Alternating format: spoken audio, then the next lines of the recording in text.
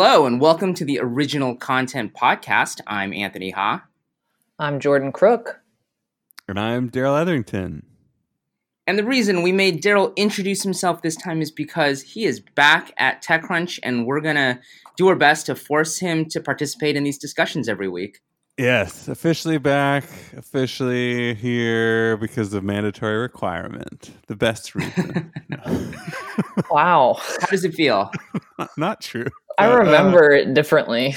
I begged to be back. It feels great. It feels really good.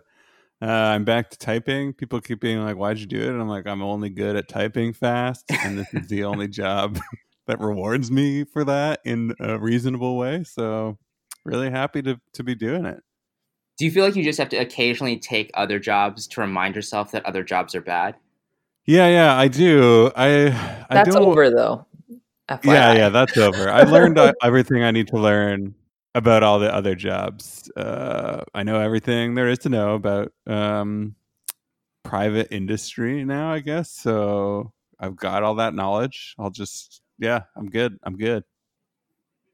Well, the only thing we're going to do this week as a way of welcoming Daryl back is reviewing the 5th season of Black Mirror. And as usual, what we're going to do is probably do a quick spoiler-free discussion. And then if there are any particular episodes we want to go more in depth in, we can do that at the end. But for now, at least, you are safe to keep listening, even if you have not seen Black Mirror Season 5. So, Jordan, I think you were probably the one who was most excited about the show coming back. How did you feel about these episodes? I felt overall positive about them. I felt like, I was slightly disappointed that there were only 3, but apparently that's just how Black Mirror works. I don't remember it being that way, but I guess that's the thing now. I thought it was a little bit more. Well, I think season 4... So what happened was seasons 1 and 2, I think, were on either BBC or one of the other British channels. I don't know which one. And that was 3 episodes each. And then when it moved to Netflix, Netflix gave them the money to do 6 episodes a season, which is why 3 and 4 are longer seasons. And I think because a lot of American people sort of just caught up all at once, they didn't register that it was 2 seasons of 3 episodes each. Right. But then because of, I think, Bandersnatch apparently being such a complicated writing and production job, they only did 3 episodes for this season. And that was a huge waste of time because that one's dumb. I never even did it. Wait, Bandersnatch you didn't do? No, because I don't want to interact. I want this media to be delivered to me, and I want to receive it in a passive manner. I have interactive media. It's called video games. I like that, and I know where it is, and it's over here. Over here on this side, I want the actors to do their thing, and I sit back and I enjoy that. Yeah, I agree. I thought Bandersnatch was a total waste of time. Unimpressed throughout. I have video games for video games, if I want to do an interactive movie, I play Red Dead Redemption or Hitman or something. So yeah, and I also have real life for interactive experiences. Totally. I can go interact. And those are mostly bad, so, Which is why we're bloggers. We figured it all out. Netflix is just catching up. I thought, this season, I'll say that I thought if I had to rank the episodes, and this kind of surprised me, but if I had to rank the episodes, I would say I liked the first episode the most, then the third episode, and then the second episode, which is interesting because I think the second episode is most in tune with what Black Mirror has been. It was more thematically and tonally in keeping with Black Mirror. And I think episodes 1 and 3 departed from that a bit, like the tone of them and kind of the general feeling of them. But I really enjoyed that. I think it was a fine season. I think episode 2 was most like Black Mirror, but it was like the shittiest of all the Black Mirror episodes. I felt like it was so slow. Oh my God, it's been 40 minutes and nothing's happened. I was just really kind of bored with it. But overall, my impressions are great season, would love more content, stop making Bandersnatches and make more Black Mirror episodes. Yeah, I mean, my ranking order, if we're gonna want to do that, is slightly different. I would go in order of airing, actually, or whatever. Like, 1, 2, no, 3. they all aired at the same time. I would go 1, 2, Okay. 3 as best, second best, worst. But yeah, I also just realized, because I have the Wikipedia page open, that Charlie Booker literally writes every single one of these things. I thought he just created it, and then like somebody else helps write. Oh, No. there's one or two that he hadn't. There's in past seasons, like so for example, Nosedive, which is the episode where like everyone rates everything, sort of Uber style. That was written by Rashida Jones and Mike Schur, What? who are like, Was it? yeah. So the team, like, so Parks and Recreation people Curveball. wrote that episode. Oh, well, story by and then teleplay by, according to Wikipedia. Right. So this Charlie Brooker still came up with the idea, or at least was involved in helping them come up with the idea, and then they actually wrote the script. I mean, Charlie. The lesson is that he's a psychopath. Charlie Brooker is literally like a dangerous man with all these ideas right in his head. I think I'm not hesitant to cast stones because I feel like any one of us could easily be Charlie Brooker. I feel like that's more offensive than what I just said. Like, I'm going to completely devalue his incredible accomplishments and just say I could do that too. It's like the overweight dude who's watching like people play basketball and he's like, I could do that, in the NBA. And you're like, wait, no, you couldn't. Yeah, I mean, I'm not trying to shade Charlie Brooker, to be clear. I just like the kind of creative mind that can pump out horror story after horror story that also feels so freaking real is just. It's a little much. I wouldn't want to date him. Let's put it that way. Part of it for me is one of the advantages of an anthology show, ideally, at least an anthology show in this mode where it's every episode is a different story, as opposed to I think what we're seeing more of where it's every season, is that then every episode should have a very different point of view, a different story. And certainly Black Mirror has some of that, but because the vast, vast majority of the episodes are written by one person, it doesn't necessarily have the same variety that that like the Twilight Zone has, or that the Outer Limits has, and it feels there's a certain kind of sameness about it, which, for me at least, means that I was not excited about the 5th season because I'm just like, all right, like we kind of know what Charlie Brooker thinks about most of these technologies. We kind of know what his writing style is. And so I didn't feel like, I need, that much more of it. But I was very pleasantly surprised. This was probably my favorite season of Black Mirror, at least since the first and second seasons. And I thought that, I don't know that any of these were necessarily home runs, but I thought there weren't any that I disliked. I really thought all three of them were at least pretty good. In terms of ranking, I would say probably Smithereens. Even though I know that Jordan, you felt like it was sort of, and I see what you're saying in terms of like, I don't think any of the plot of Smithereens. So the idea of this one is basically of this driver for what essentially is Uber, although they call it Hitcher in the episode. He kidnaps an intern for this social media company and is basically using this as a way to try to get on the phone with the CEO of this company, Billy Bauer. And I don't know that where the story goes is that surprising or interesting, but I thought the performances were good enough that it really, the ending of it hit me pretty hard. I think particularly this actor, Andrew Scott, who plays the driver, I just really think he's a great performer, and for that reason, it was probably my favorite. And then I would say I liked 1 and 3, which is Striking Vipers and Rachel, Jack, and Ashley 2. I would say about even, although for very different reasons, because Striking Vipers, I think, goes into this very interesting and complicated emotional territory versus the last one, which is the Miley Cyrus episode, is mostly just fun, but it is very, very fun. And so also, I think like the Miley Cyrus episode, I mean, it's Miley Cyrus. Like there's just, you can't like pretend like it's not Miley Cyrus playing a famous pop star. Like it's kind of, and that's just fun. I really like those like kind of pseudo real moments with actors and stuff. I loved Keanu Reeves playing Keanu Reeves in Always Be My Maybe. I really liked watching Miley Cyrus play like a tortured pop star. But I will say that like if it wasn't Miley Cyrus playing that role, I don't know how I would feel as much about that episode. Like, I don't know if I'd like it as much as I did. I think that was like a big part of it, to be honest. Whereas like episode 1, I thought was just really well constructed and interesting and kind of always had these weird curves coming. And then with the second episode, what was that one called? Smithereens? Smithereens. Yeah, like I felt like Smithereens was not only was it slow, but the problem that I think that I had with it was it took a long time for us to understand what exactly was going on in that episode and what he was upset about and why all of this was happening. And when, in my opinion, when you do that, if you're going to make me wait, 35 minutes for, to learn what the hell's going on better be pretty freaking interesting.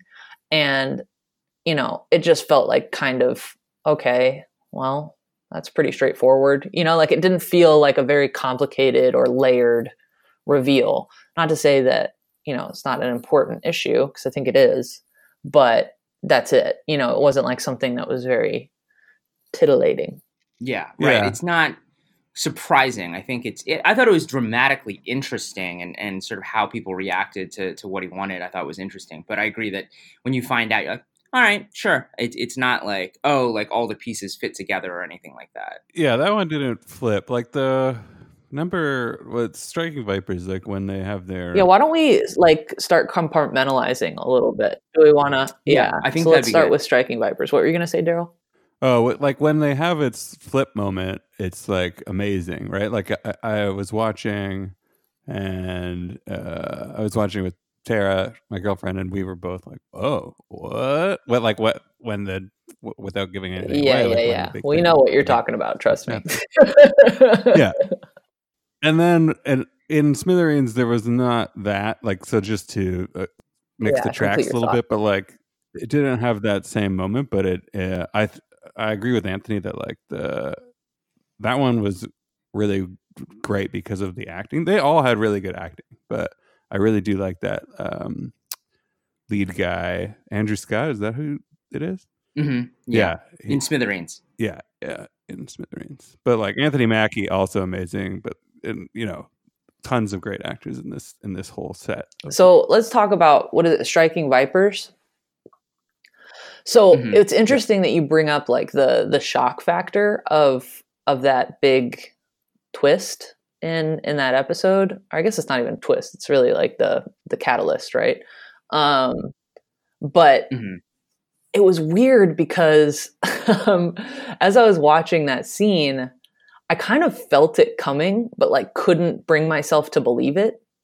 You know what I mean? Like the tension's building there and it's building. And I'm like, that kind of, I could see it happening, but then I'm like, no, it couldn't happen. Like that's not what this episode's about. It can't be.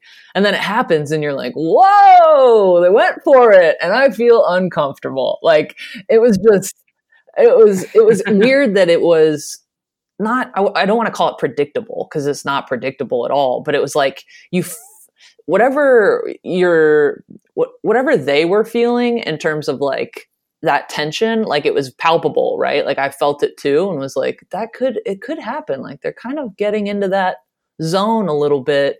And then it happens and you're like, oh, wow. So I just thought, and I thought also it's worth noting that like, do you think it's a spoiler if I say the general sentiment of the ending of an episode?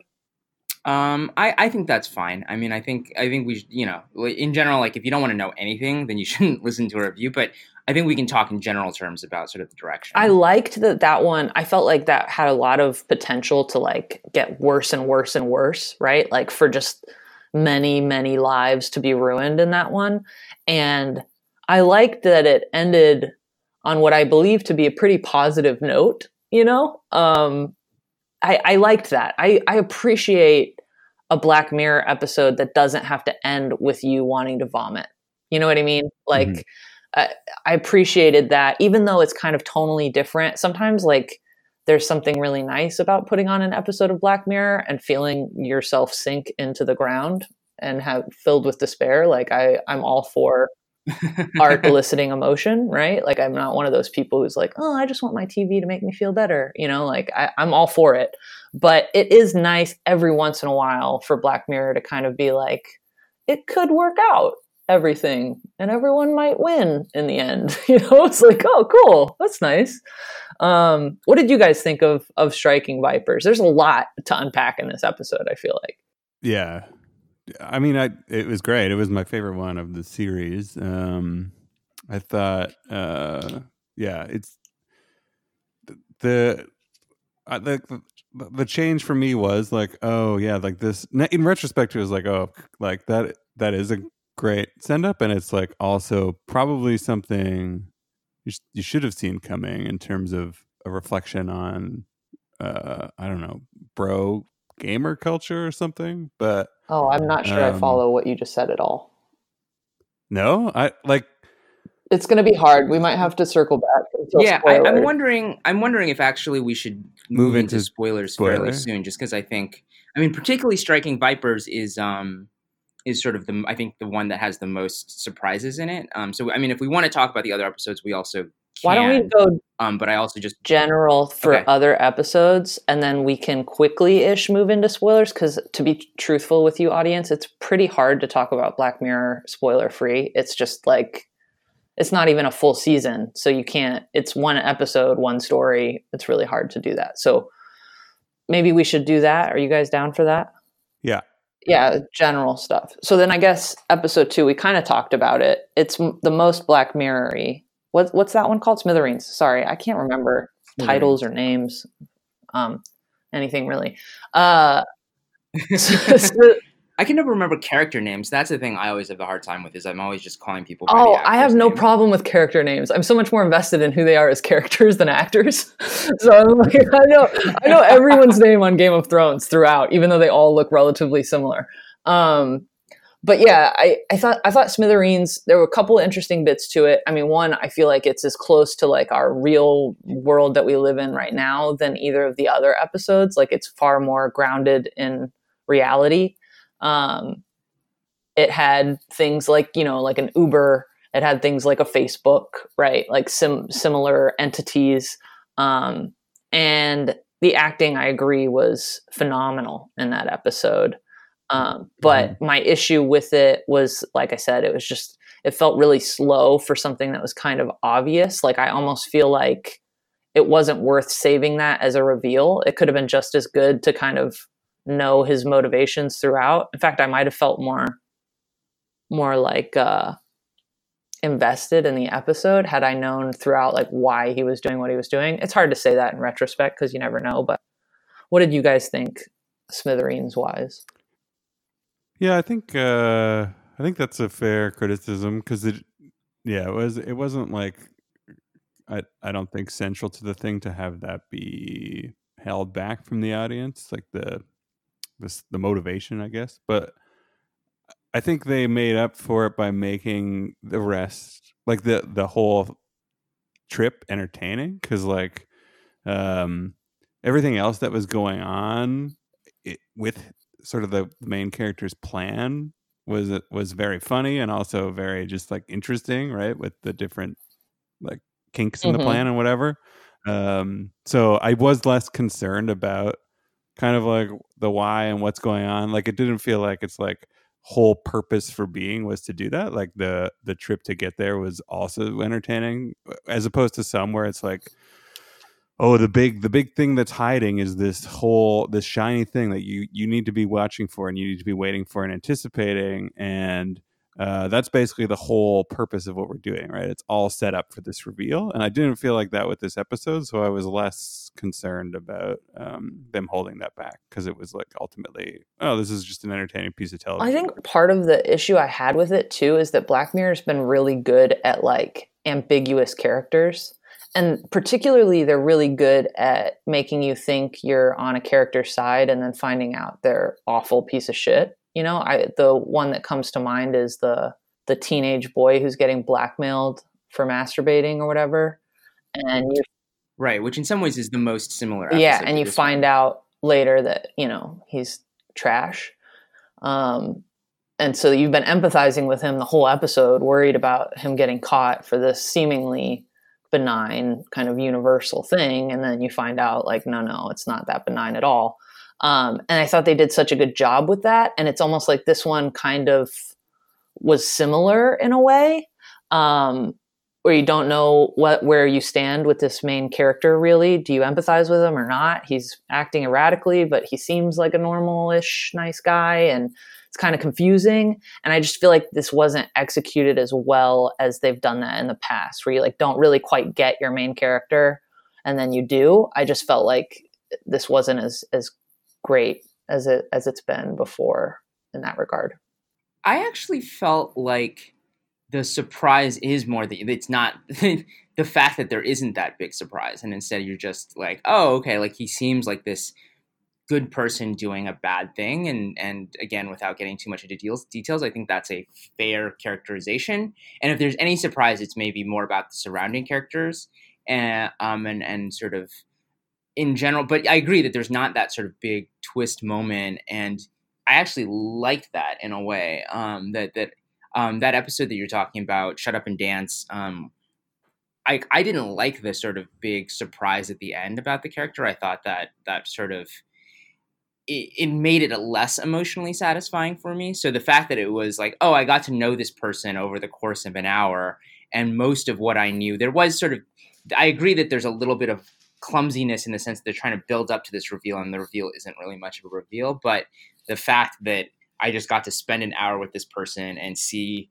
his pain, I liked that, and it felt like I knew him and understood him by the end of the episode. And for that reason, I liked it. I also think it's interesting, talking about the comparison with Striking Vipers, because that to me was the slower episode. And wait, you think Striking Vipers was slower? Yes, for me. It was much more about emotional complications. So it definitely lots happens, and it's people sort of coming to understand their feelings. Whereas Smithereens is just much more plot, right? It's just, okay, this guy gets kidnapped, and then there's this complication to the kidnapping, and then this complication to the kidnapping, and this complication to the kidnapping. Yeah. And so the way they build momentum is very different. And I think in some ways, like Smithereens is a much more traditional kind of story. And so I totally get why Striking Vipers would be more compelling to you guys, but I think the traditional structure worked for me. Yeah, if you were to write it out without getting into any of the like details, like just strictly blocking the action of each scene, like the Smithereens has a lot more going on, right?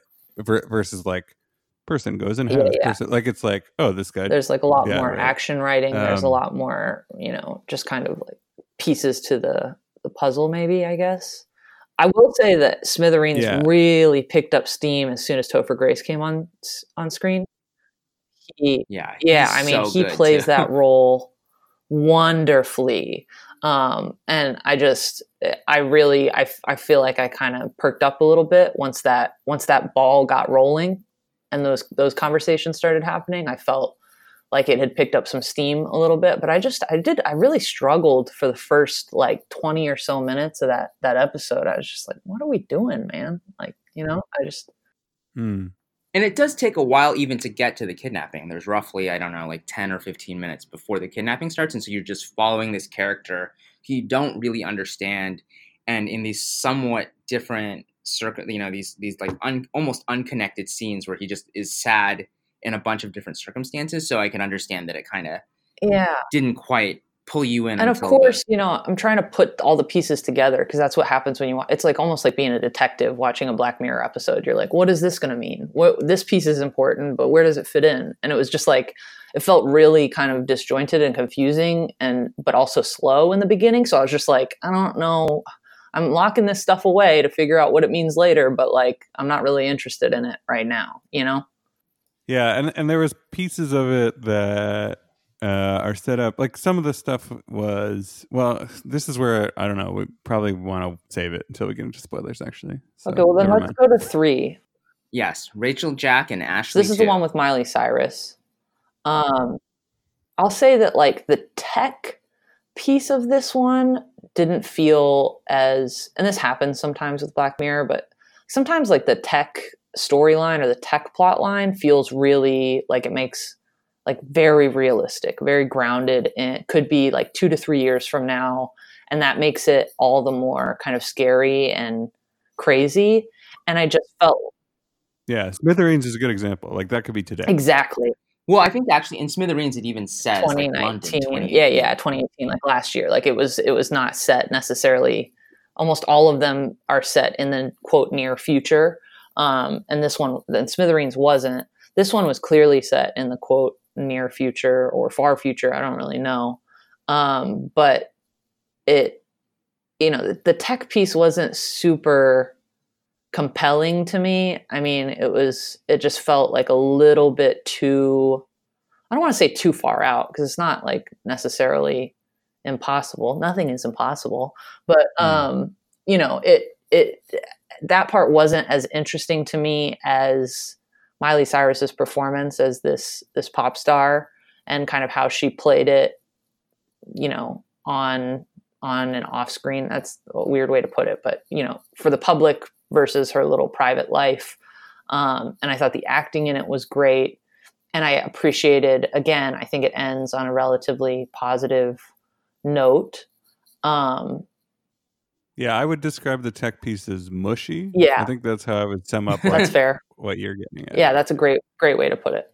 I think in general, when Black Mirror does episodes that are about consciousness and sort of the, uploading of consciousness into technology, it always feels a little bit like fantasy to me. I mean, USS Callister to me was the one where it felt the most like that, where it was just like, we have your lipstick and therefore we can recreate everything about you, including your memories. And I was like, can you? Is that how that works? And it's, and you just sort of go within. I think there are other episodes like Black Museum where, again, you're kind of like, I don't know if I really think you can like recreate an entire person. Like it feels very they're like very casual about the idea of like, oh, we have these like little devices that have entire human brains on them.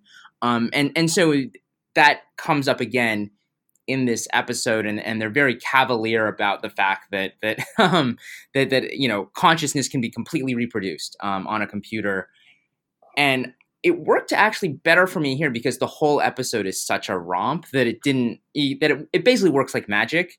And I was fine with it. I was like, okay, like I don't think this actually has anything interesting to say about consciousness and technology, but that is fine. It's just the thing that enables the plot to roll along. Yeah. Mm-hmm. I think also there's like a little bit of sloppiness with regards to the tech, which I think is in keeping with what you were saying, Anthony. I don't think that was like the focus necessarily of the episode, is like how this tech works and what will happen on a grand scale with it. It was really like insular in the small one story of this technology. But there was a scene where they're trying to make a change in the code of the technology. Like the screen, it like looks like a kindergartner's drawing. Like they didn't. It's like a coloring book. It's on the screen, and they put a big X on the screen, and then that's fixed the code. And it's like for something as complicated as what they're trying to explain, the fact that someone like pressed a delete button and that fixed it is just so weird to me. Like that felt really, really lazy and sloppy. But I enjoyed the episode. I had fun watching it. Yeah, I also thought it was fun, but I found that for sure. Like that part was hilarious, and like it's like what do they think they're doing? Okay, but then also I actually didn't love Miley Cyrus's performance, particularly in her second character role, I want to say, without giving anything away too much. Mm-hmm. I think I know what you mean by that. Yeah. That's interesting because I actually liked her more as the sort of the other performances that we see rather than as her primary character. Her primary character was fine, but the other stuff I thought was more fun. Yeah, well, it felt like if she was behaving that way as her original character, it would have been overacting. But I think it was like just right given the situation, I'm trying to say this without spoilers. Given the situation, I thought it worked well because that needs to be slightly over animated.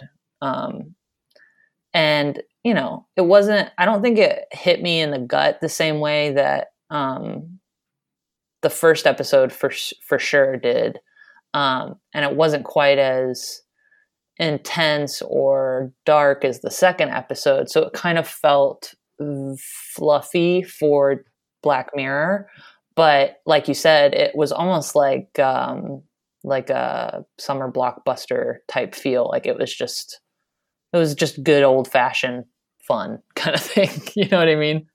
Yeah, it was like Bumblebee. That's like the Transformers. Yeah, I didn't see that, shockingly. Oh, it's a great movie. You should watch it. Yeah. It's a pretty good movie, but compared to every other Transformers movie, it is a masterpiece. Yes. Yeah. Well, maybe we should move into spoilers then, because I think there's at least a little bit to talk about with some of these episodes. Yes. So again, if you have not seen season 5 of Black Mirror, you should stop listening now. It sounds like we all recommend it. And otherwise, let's dive in. Do you guys want to go back to Striking Vipers, or should we just keep talking about Miley Cyrus? Yeah, let's do reverse order now. Oh. All right. Because I wanted to say one of my favorite things, and it's such a stupid thing about this episode, was realizing, like thinking like, wow, this music sounds a lot like that's Nine Inch Nails song, Head Like a Hole. And then having that realizing, oh no, it really just took Head Like a Hole and just like put some pop lyrics to it. Yeah. And made it sound poppier. And then at the end, you actually see her perform Head Like a Hole.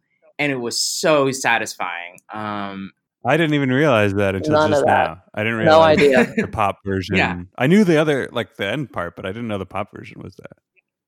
Yeah. So it's the same song, like her main hit, and then what she sings at the end. Both are basically the same song, just with different lyrics, and obviously a slightly different arrangement. Wait a minute. So the music's different, the lyrics are different. No, I mean it's the same rough melody. It has the same rough melody of like there's like a part where there's a part in Head Like a Hole where it's like bow down before the one you serve, and then if you listen to the pop song, there's another part that is the exact same thing, but just different words, but the exact same cadence and line length and everything. Oh, okay. I like that song also, the pop song. I hated it at first. It's one of those things, the music, it's kind of like regular pop music where the first time you hear it, you're like, oh, I fucking hate this song. Turn it off, and then the second time you hear it, you're like, damn it, the radio's playing it again. And then the third time you hear it, you're like bopping along. And then, by the time that you're, a couple days goes by and it's the only thing that's in your head. That's what that song felt like to me. I was just like, get this trash off my television. And then by the end I was like singing it, so it which I think is part of the point, right? Like that's one of the things that was done more subtly, which is like pop music is like a psychological experiment in a lot of ways. It's like, what chords can we get to make people feel this way? What cadence can we get to make people get up and move? Like, how do we kind of get this embedded in someone's brain, this song? And I felt like they did a good job of that because that's how it felt for me. I didn't even like that song and it got stuck in my head.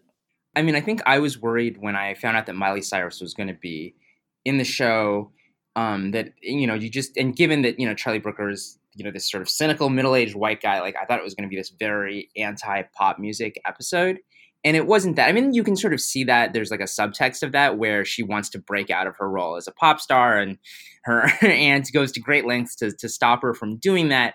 But it's never this thing of like, oh, all the music she's making before was stupid and everyone is stupid for liking her. It's more just like, oh, like, as a musician, she wanted to move on and do something else.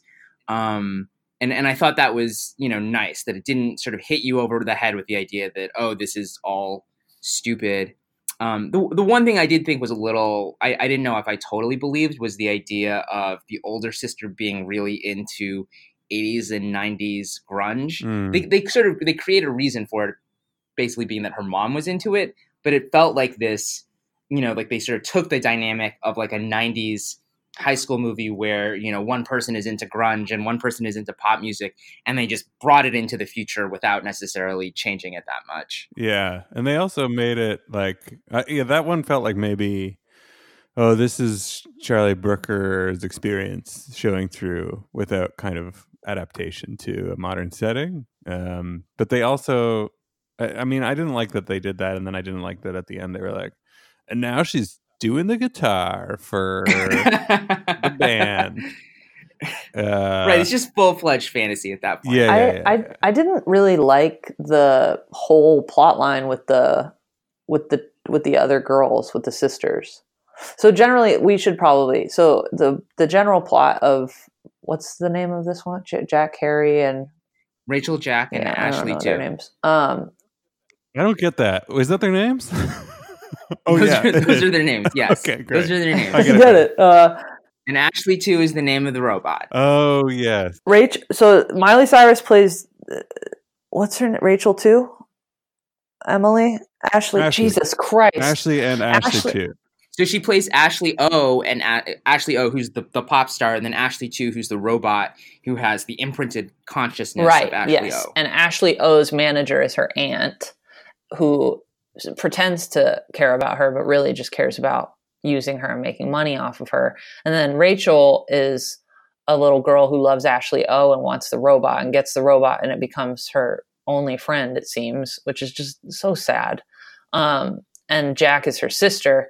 And then you find out that Ashley O goes into a coma, and her robot essentially takes on her full consciousness. This is the scene we were talking about. It had a limiter on it, like a consciousness personality limiter that only put the happy-go-lucky pop star version of Ashley O in the robot. And then these girls go down into the basement where their dad's making like a humane mousetrap, which I thought was a nice touch. Yeah, that was good. I like that. The problem is the tech looked so like old. It looked like a little wind-up toy. Like he's sitting there with like 20 supercomputers and a little piece of plastic, and it just like confused me a little bit. But hey, but you don't over-engineer. Just build the solution you need. Keep it simple for the stupid. problem you're trying to solve. But do build a brain control computer that also has a limiter deleter on it. Like if you have the ability to separate just the pop star part of her personality, why wouldn't you just install that part on the computer? Why do you like, if she's like, I can only use 4% of my brain, so like the whole rest of it is like this 96% that's supposed to be completely walled off. And I assume they would say, well, that just because of the way the brain works, they had to install the whole thing. But I don't really believe that, and that seems very silly to me. No, because then how would you then isolate, like firewall the rest in a way that made it still affect? Like it boggles the mind, like what process they went through. Obviously it makes no sense. But you imagine them, the frontline engineer sitting there going like, well, I can't really deliver what they need me to deliver, but I can just copy and dump the entire brain. And then write some code to kind of like make it stupider, and that's my workaround. Like it's crazy, right? Well, and then that limiter appears on the computer. They like plug in this robot, and the screen comes up, and there's a picture of a brain, and then there's like a little circle on a part of the brain, and these two like 13-year-old girls are like, let's just click on that circle, and then we could just delete it. The one who plugs it in is like, I don't know what I'm like. They're like, there's not even. They didn't even attempt to set up like, oh, they're familiar with computer systems. It was like, I don't know, put the cable in here. I don't know what I'm doing, and click around, and then like, why is this circle here? Delete, and then it's absolutely absurd. It just totally bonkers. Yeah. It feels like, I mean, there was a period in the 90s and maybe early aughts before, you know, everyone had the internet, and like kind of where people were sort of imagining what computers and hacking were like. And so it would just be somebody sitting at a computer, like randomly bashing away at the keys. And they created these graphics that obviously had no relationship to how any real computer interface looked like at the time. And you were just like, all right, here's the hacking scene, whatever. And that's kind of how this felt. Is this that's like a weird science type thing where they were just like, oh, we typed into a computer and we made a full woman Yeah, or like the computer stuff in Jurassic Park. For some reason, I was thinking that, or the movie Hackers. Oh yeah. Also, just before we get too far from the name thing, because like it reminded me every time they were doing Ashley O, it was Ashley Angel Yes. from O-Town. Was Me the only thing I could think about. Dude, that's so weird. I kept thinking the same thing. I was like, why do I know an Ashley O? O-Town. Oh, there was an Ashley in O-Town. It was like every single time Yeah. I had to go through that same little puzzle. So that's interesting. Well, it's a deep cut for people who don't know O-Town. Everybody should know O-Town. I know Anthony does. So anyways, they delete the limiter in the very technical way that they do. And then Ashley 2 like comes to life essentially as like the real Ashley. And it's like, yeah, my aunt's a bitch. She poisoned me. We've got to save my life and all of this stuff. This is where, for me, it was too much Miley. It was like, oh, I'm fucking Miley now. I mean, it was silly, but it was fun, and I think just seeing. I've her sort of also cutting loose vacillated like strongly about Miley Cyrus in general, and have come to a point in the last year or so where I really like her. I think she like, at the very least, she is aware of, and this is about Miley Cyrus, not the character she's playing, but I think Miley has kind of gone through her like wild phase, which I don't have any judgment for, to each their own. But she like came out of that being like, yeah, I like did stupid shit before, and like I'm trying to be less stupid. And she's like pretty upfront and honest about that, and also just very authentic about like what she thinks and believes in, at least from what I've seen in like, you know, interviews and stuff like that. So I'm okay with Miley Cyrus being Miley Cyrus. Like it might not be for everyone, but like she can go and speak her mind, and I'm cool with that. And that felt a little bit, I like hear what you're saying. It was like very much like her tone and her kind of humor was like coming out when she was the little crazy robot. And then there's the whole piece about like her aunt creating, and this I think is important. Like her aunt essentially put her in a coma, like poisoned her, put her in a coma, and then was using her like brainwaves to write new music and create like a holographic version of her that was going to go on tour. And they're at this big reveal event, and these people are going crazy for this like holographic Ashley O, while the real Ashley O is in a coma.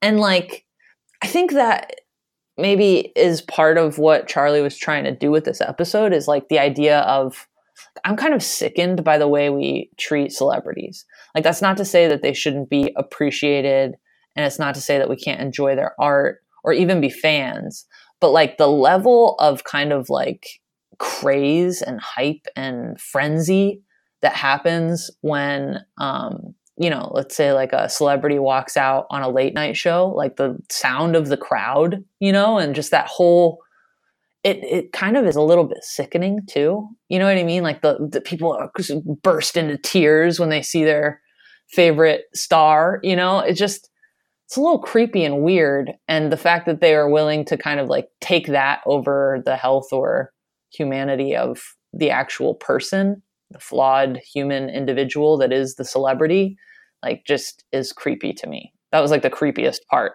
Yeah, I think that was good. I think that was where this one was strong, was like that was an effective reduction of the artist. Like they were just like, oh yeah, we really literally turned them into just kind of a hit factory, like an inert passive hit factory that we can strip mine in the most like kind of like basic, or not basic, but like cynical way, right?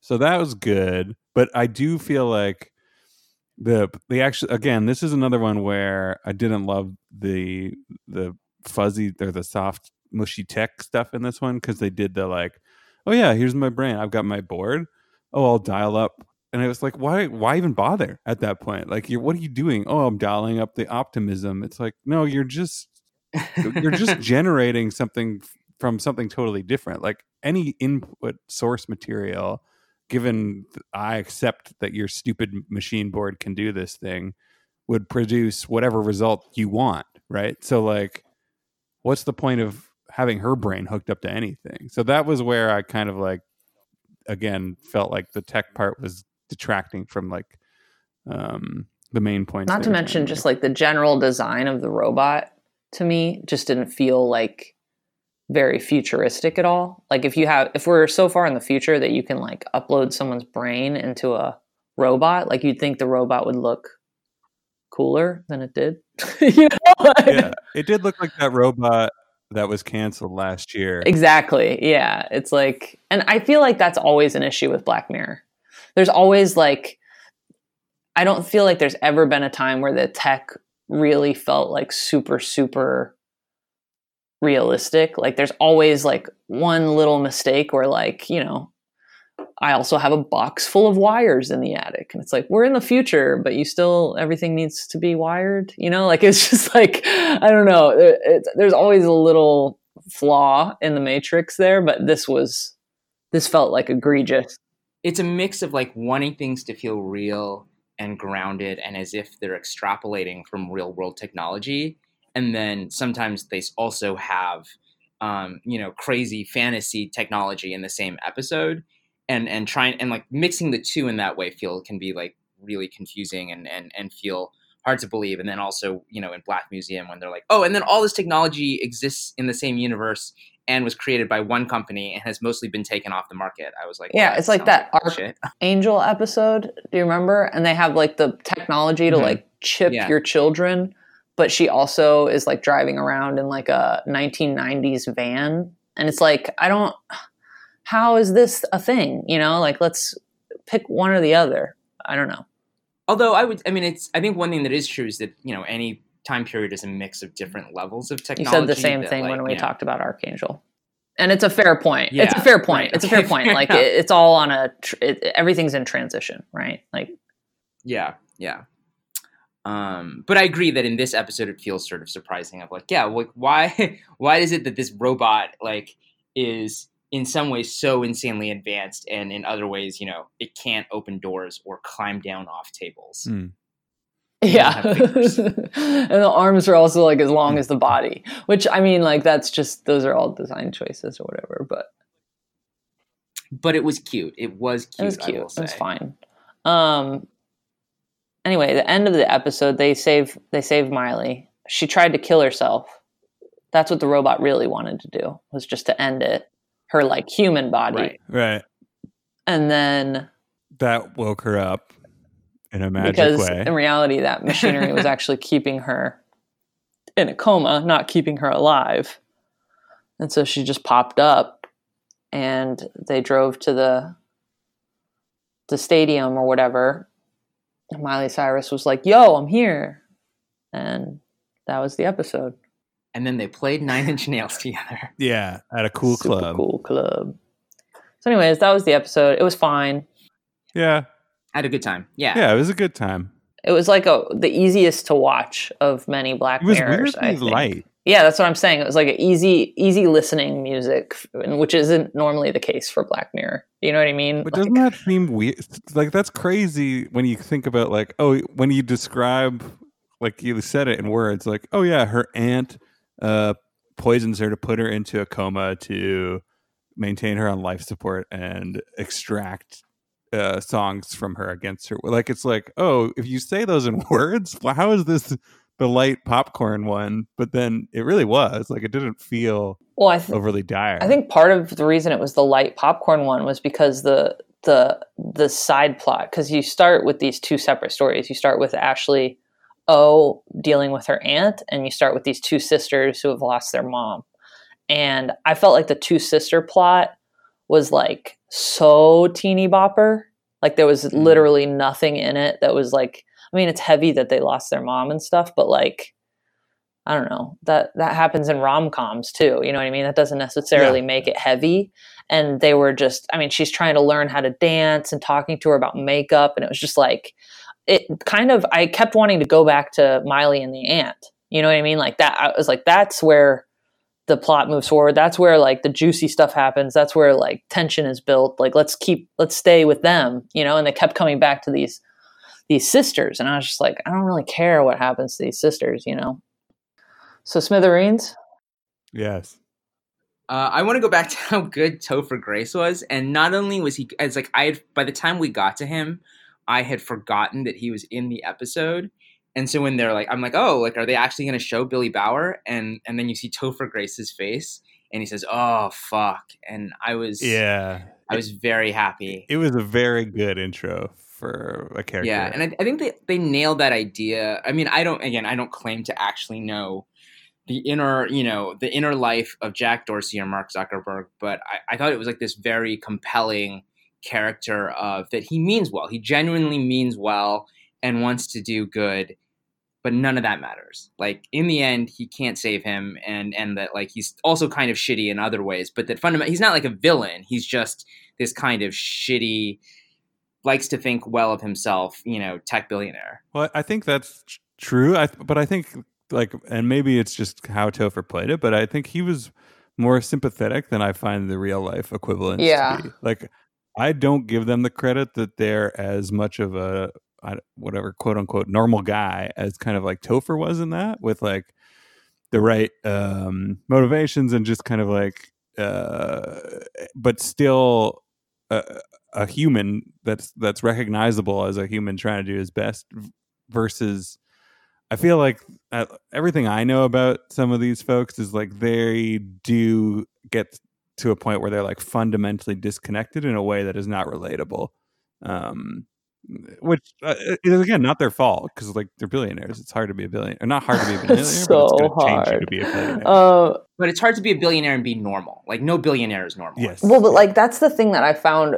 I agree with you 100%, Daryl. Is like it felt like the Topher Grace character didn't change, but that he got like swept into something. Like that's the vibe that I got, and I think at one point he even says like, I don't want this, just like things built, momentum built, and then like, it got away from me, like I lost kind of control of it. Whereas like, I feel like the real life counterparts, they didn't get swept away with it. They changed. Like if they were good people before, they changed and their motivations changed, and anything to the contrary is PR and not. Whereas like this guy, he felt like he hadn't really changed. Maybe surface level he had changed. He's out like meditating in some little glass box in the desert, which is very tech billionaire. But yeah, super Dorsey. But his heart hadn't necessarily changed. Yeah. Whereas like I think that the hearts of the real life counterparts have changed. If they were good to begin with, which is unclear. I think it's also like painting with a broad brush to say like he's not like, I'm sure he's an accurate reflection of some subcategory. I don't know if I can come up with any examples. Maybe Matt Mullenweg. I don't know, but like Mullenweg isn't destroying the world with WordPress.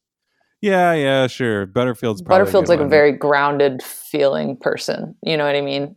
He's weird too. He's always been weird, but like not in a way that feels dangerous. Relatable. Yeah. So I think I loved it. I love the character. I love the way they played it. I like that.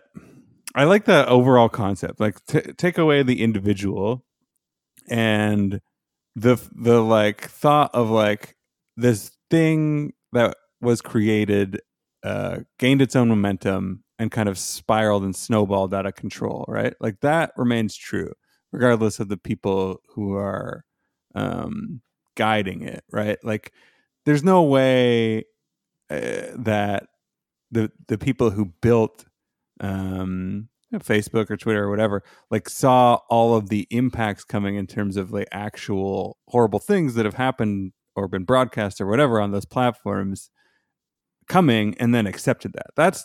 I agree, right? So I think that part of it was good, and again we talked about it earlier, but like the fact that the setting was not even present but last year, it's like, yeah, this isn't a fantasy story. This is a story that probably has happened, something similar, something that resembles this totally feasibly could have happened or has happened, or we've heard about similar things in actual news reports. So that I really liked about it. And some of the details in this episode were just so, we've talked about Topher's character being spot on, but there were even smaller things that were really poignant and felt very true and authentic. Like So plot wise, just to catch everyone up, this is the one where the guy kidnaps an intern from a company called Smithereens, which is supposed to be like a Facebook, I think. And he takes him hostage so that he can have a conversation with the CEO of Smithereens. And when he takes him hostage, he's wearing a suit and he's carrying a briefcase and he's talking on the phone about how he's flying out to San Francisco from London. So this guy captures him and takes him out. And the kid says, I'm just an intern. Like, nobody's going to pay any ransom for me. Like, nobody cares about me. And the guy's like, why the fuck are all of you, there's executives coming out dressed in hoodies and then I have you in a suit. Like, I don't know who the hell's in charge. There's no hierarchy. Like, he's just like so frustrated at the fact that he can't tell who's in charge at these startups. And I just thought that was so funny and like, just these are like little things that aren't necessarily for the show to go on, but the fact that they take the time to like throw those lines in and those scenes in, I feel like are really good. There was another one too. There's another like little very realistic moment that is slipping my mind right now. Oh, it's when when Topher Grace is finally on the phone with the main character or whatever, our protagonist, and his PR comms, strat team is sending him talking points on the computer. Oh yeah. And Topher Grace is trying to use these talking points to diffuse the situation. And the guy is like, what the hell are you talking about? Like, can you just talk to me like a human being? And Topher Grace is like, I'm sorry, it's my team. They're just sending me these stupid fucking talking points. Like, and he shuts the computer. Those felt like they're really good little details that make a difference, I think. That was good. That was another part where it's like, that's where it diverged with reality in a way that was positive, right? In a way where it's like, I wish that was the way the actual world worked. But what you get in the real world is Zuckerberg on the podcast with Kara Swisher sticking to the line of like, we recognize that we have a lot of whatever, what was the word? But he had like, there was a we, there was never... It's never I, it's never responsibility. I'm sorry for how you feel. We're sorry for how we made you feel. We're not sorry for what we did. It's like... Yeah. They always stick to the talking points. And we know... Right. Yeah. And there's never an admission of guilt. Yeah. So this was a bit like... I mean, I think that's what was effective about this, was that it was a bit of a... split fantasy realization of like, it'd be great if there was this person who had this realization and this honest talk, like like this ability to draw aside the curtain and like actually get on the phone and actually talk to people and actually say like, oh yeah, like it's all fucked up. I don't know what I've had like actual like very vivid dreams of Mark Zuckerberg stepping to a podium and saying, I'm sorry that I got Donald Trump elected. Like, you know what I mean? Like, it's so much a real like a fantasy. Do you know the idea that like anyone in that world would, or I guess our world would take responsibility for what they do. So it was like a moment where you're like, yeah, shut the computer, talk to him like a human. It's like really like awakened something. I will say the one thing that also made it feel realistic in a shitty way was that because he's the boss, is that he also fundamentally wasn't interested in anyone else's input. And there was this feeling of, oh, like, I can fix this. Yeah, I'm a genius. True. I'm the creator. And like when the FBI is like, do not get on the phone with this person. And he's like, no, I'm going to do it. Let's hang up on the FBI and I'm going to get on the phone. And like where he probably thinks he's doing the right thing. But at the same time, he's so used to listening only to himself and trusting his own instincts. And that felt very real to me in terms of my sense of both the billionaire entrepreneurs and sort of tech entrepreneurs. Not to mention all the yes men around him who like only feign to disagree with him only to then hang up on the FBI when he says so. You know what I mean? Like, Do you really think we should hang up on the FBI? Hang up on the FBI. Okay, hang up on the FBI. It's like that felt very sadly realistic too. And I loved the bit where like, you've got multiple international agencies trying to figure out what the hell's going on and who this guy is and what he wants. And Smithereens, the company, has known for hours at this point. You know, they're like, oh, we have his full history, and we know what he likes and what he doesn't like, and like we're listening to his conversation as we speak, you know, and it's just like that felt very scary, realistic as well, where like just imagine. I mean, not to like wade into the whole like private public, you know, human rights surveillance issue, but like just imagine what would happen if the actual police and stuff had the same resources. Probably a lot fewer. What am I trying to say? Far fewer tragedies would happen. You know, If they had God mode, if they had God mode. It's also a scary thought, right? We like don't necessarily want them to have God mode, but double-edged sword there. Yeah, I mean, you could imagine also there being like a lot of false alarms distracting them from real emergencies, but yeah, I could imagine that being very effective too. Yeah, I also I really like the Topher Grace, like Billy Bauer. I just like the name Billy Bauer. It's a very satisfying. It made me think of the dude who makes the T-shirts. Who? Isn't there a brand for like rednecks who are trying to look cool? Oh. But I hit this, so that word, like that phrase, Billy Bauer, coming out of Andrew Scott's mouth with his like slight Irish brogue or whatever it is. Awesome. To me, that was worth the episode alone. I like him. We were talking about how good of an actor he is. He is a great actor. I also just like hearing him say words. He has a really good, his accent combination, whatever the heck it is. I think it's Irish. Is well. So we've gone for a little over an hour, and I have to drop off in a little bit to write the newsletter. Do we want to talk a little bit about Striking Vipers and the big surprises there? I'm going to plot it out. So Striking Vipers is an episode about these two roommates in college, and one of them has this girlfriend, and they have this great, very passionate sex life. And then you fast forward 11 years, and that couple has a kid now and live like a relatively boring suburban life. And the old roommate comes by and says, hey, I got you our old game that we used to play together, Striking Vipers, but I got it in VR. And so that night they play online in this game, and it's like a fully immersive experience. Like all the sensations are real, etc. And as they're fighting, it's like kind of like a Mortal Kombat, right? That's the game that it's supposed to be mimicking. Yeah. Or like Street Fighter or whatever. And they're fighting, and it turns sensual, and they kiss, and they fall into this weird pattern of these two straight best friends going into this game to have sex. And it's just very, very uncomfortable and weird. And like the feelings that I had watching this episode were just like, what am I looking at? This is crazy. And eventually the wife realizes that the husband doesn't want to have sex with her anymore. And they both become like really overwhelmed with their sexual relationship.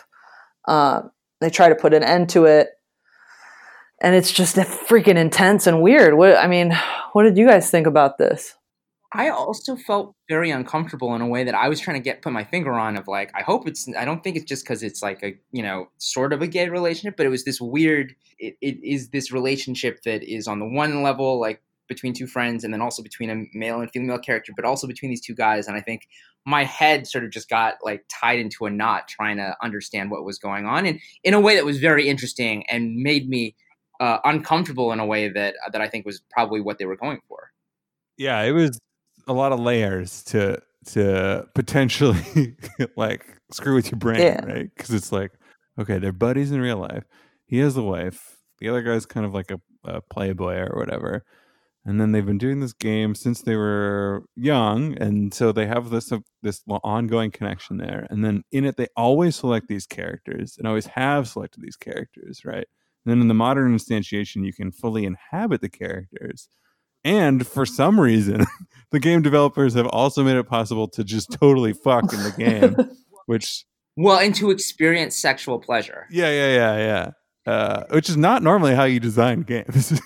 Like, you don't go like, oh yeah, we're building a fighter game, but like, let's just make them fully realized humans too that can experience sexual pleasure and what, or it actually seems pretty narrow. It seems like it's just sexual pleasure that they can also do on top of the fighting. Right? Yeah, like I wonder if like they could have also found like a great place to eat and like experienced like like delicious food, or like I mean they didn't go into a lot of detail on what is and is not possible in this game, but I think but they sketched out some things where they were like, but like this is a linear stage. Like they did some things where they made it seem like, okay, it has some dimensionality, but it's really a straight line as you're used to out of a fighting game.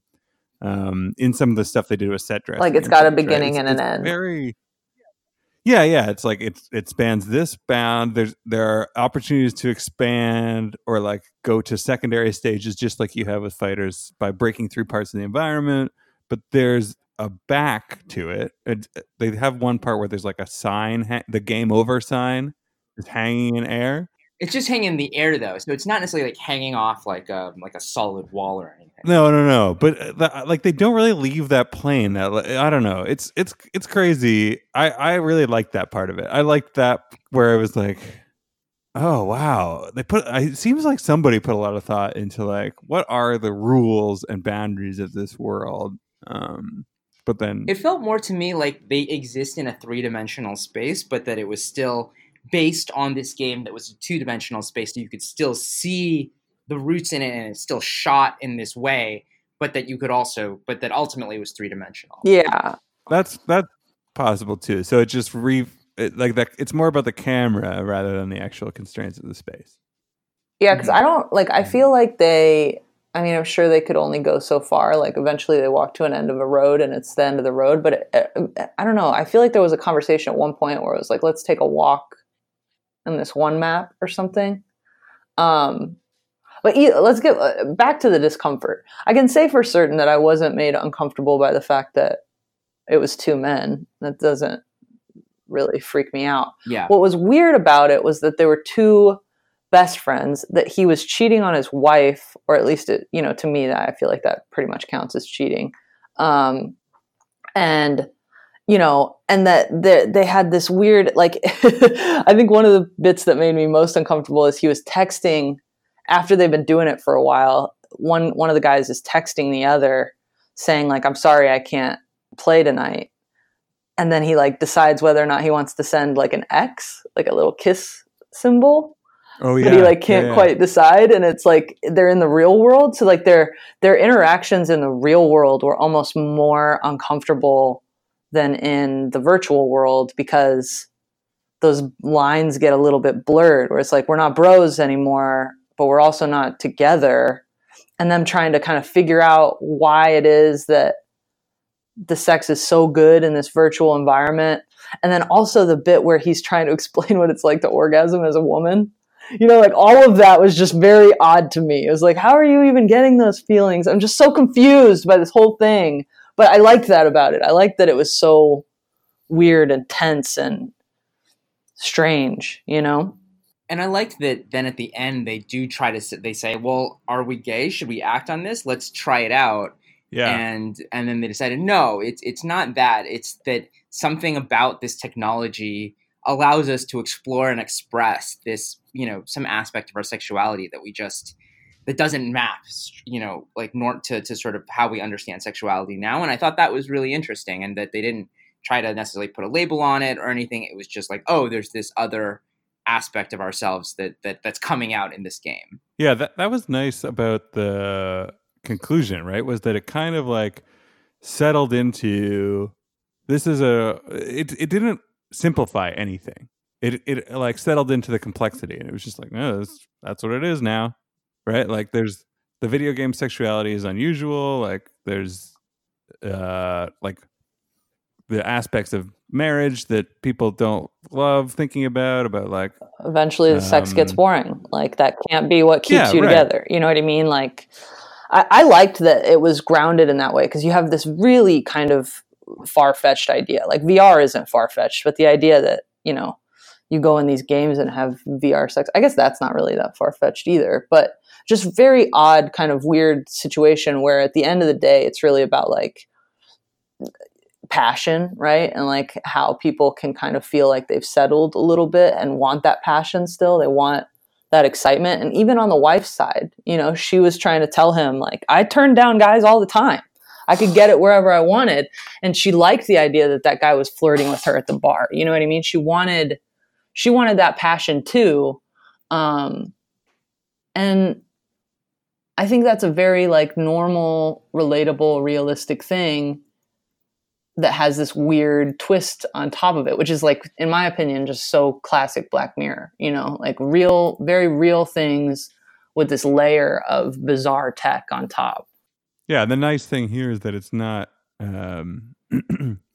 this isn't one of the nefarious ones, right? Like the bizarre layer on top is not, there's no value judgment ascribed to like. Mm-hmm. Yeah. And I think in some ways that's sort of my least favorite kind of Black Mirror episode is the like, let's show you a technology, and then the episode is about how this technology brings out the worst in people or is just bad. Versus I think the best Black Mirror episodes are more complex than that, or just more fun. And so so that way, like this felt like it followed the Black Mirror formula kind of closely of just here's the technology, let's see how it plays out. But because the ramifications were so interesting, I really liked that. Yeah, and I liked the sense at the end.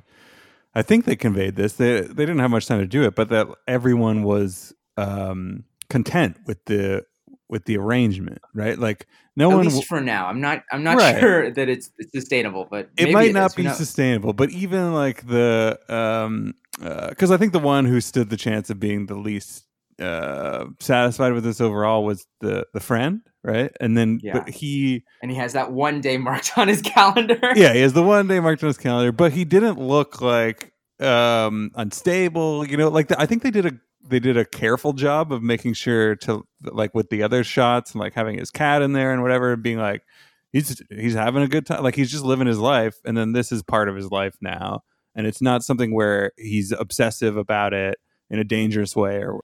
It's probably healthiest for everyone too, right? Like anytime, like the idea of like something that you could become so addicted to, like when they were doing it on the regular, their lives were falling apart because they were just so addicted to it. You know what I mean? And particularly the friend.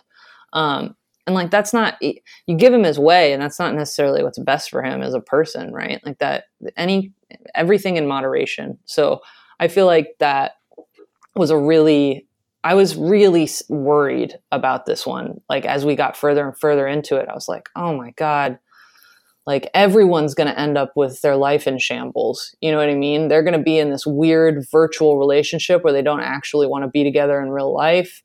And the friend's going to like melt down from his obsession, and the wife's going to be abandoned. And like, I only saw the worst possible outcome for this.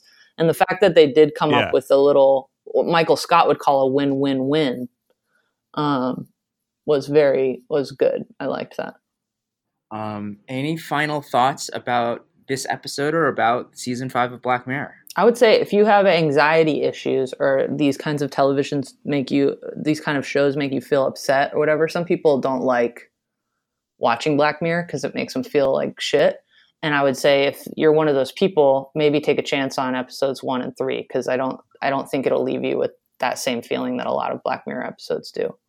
Yeah, that's right. And I don't even think 2 was like as gruesome. Yeah, I mean, I think it was a sober kind of reflection on the state of social media, but I don't think it was like some of the other ones where you just have this like completely drained feeling after. But the other side of that is that episode 2 is most likely to be something that you relate to that makes you really sad. Yeah. Do you know what I mean? Like there's probably many, many people out there who have felt the way that main character feels or have gone through an experience similar to him. So that could bring you down.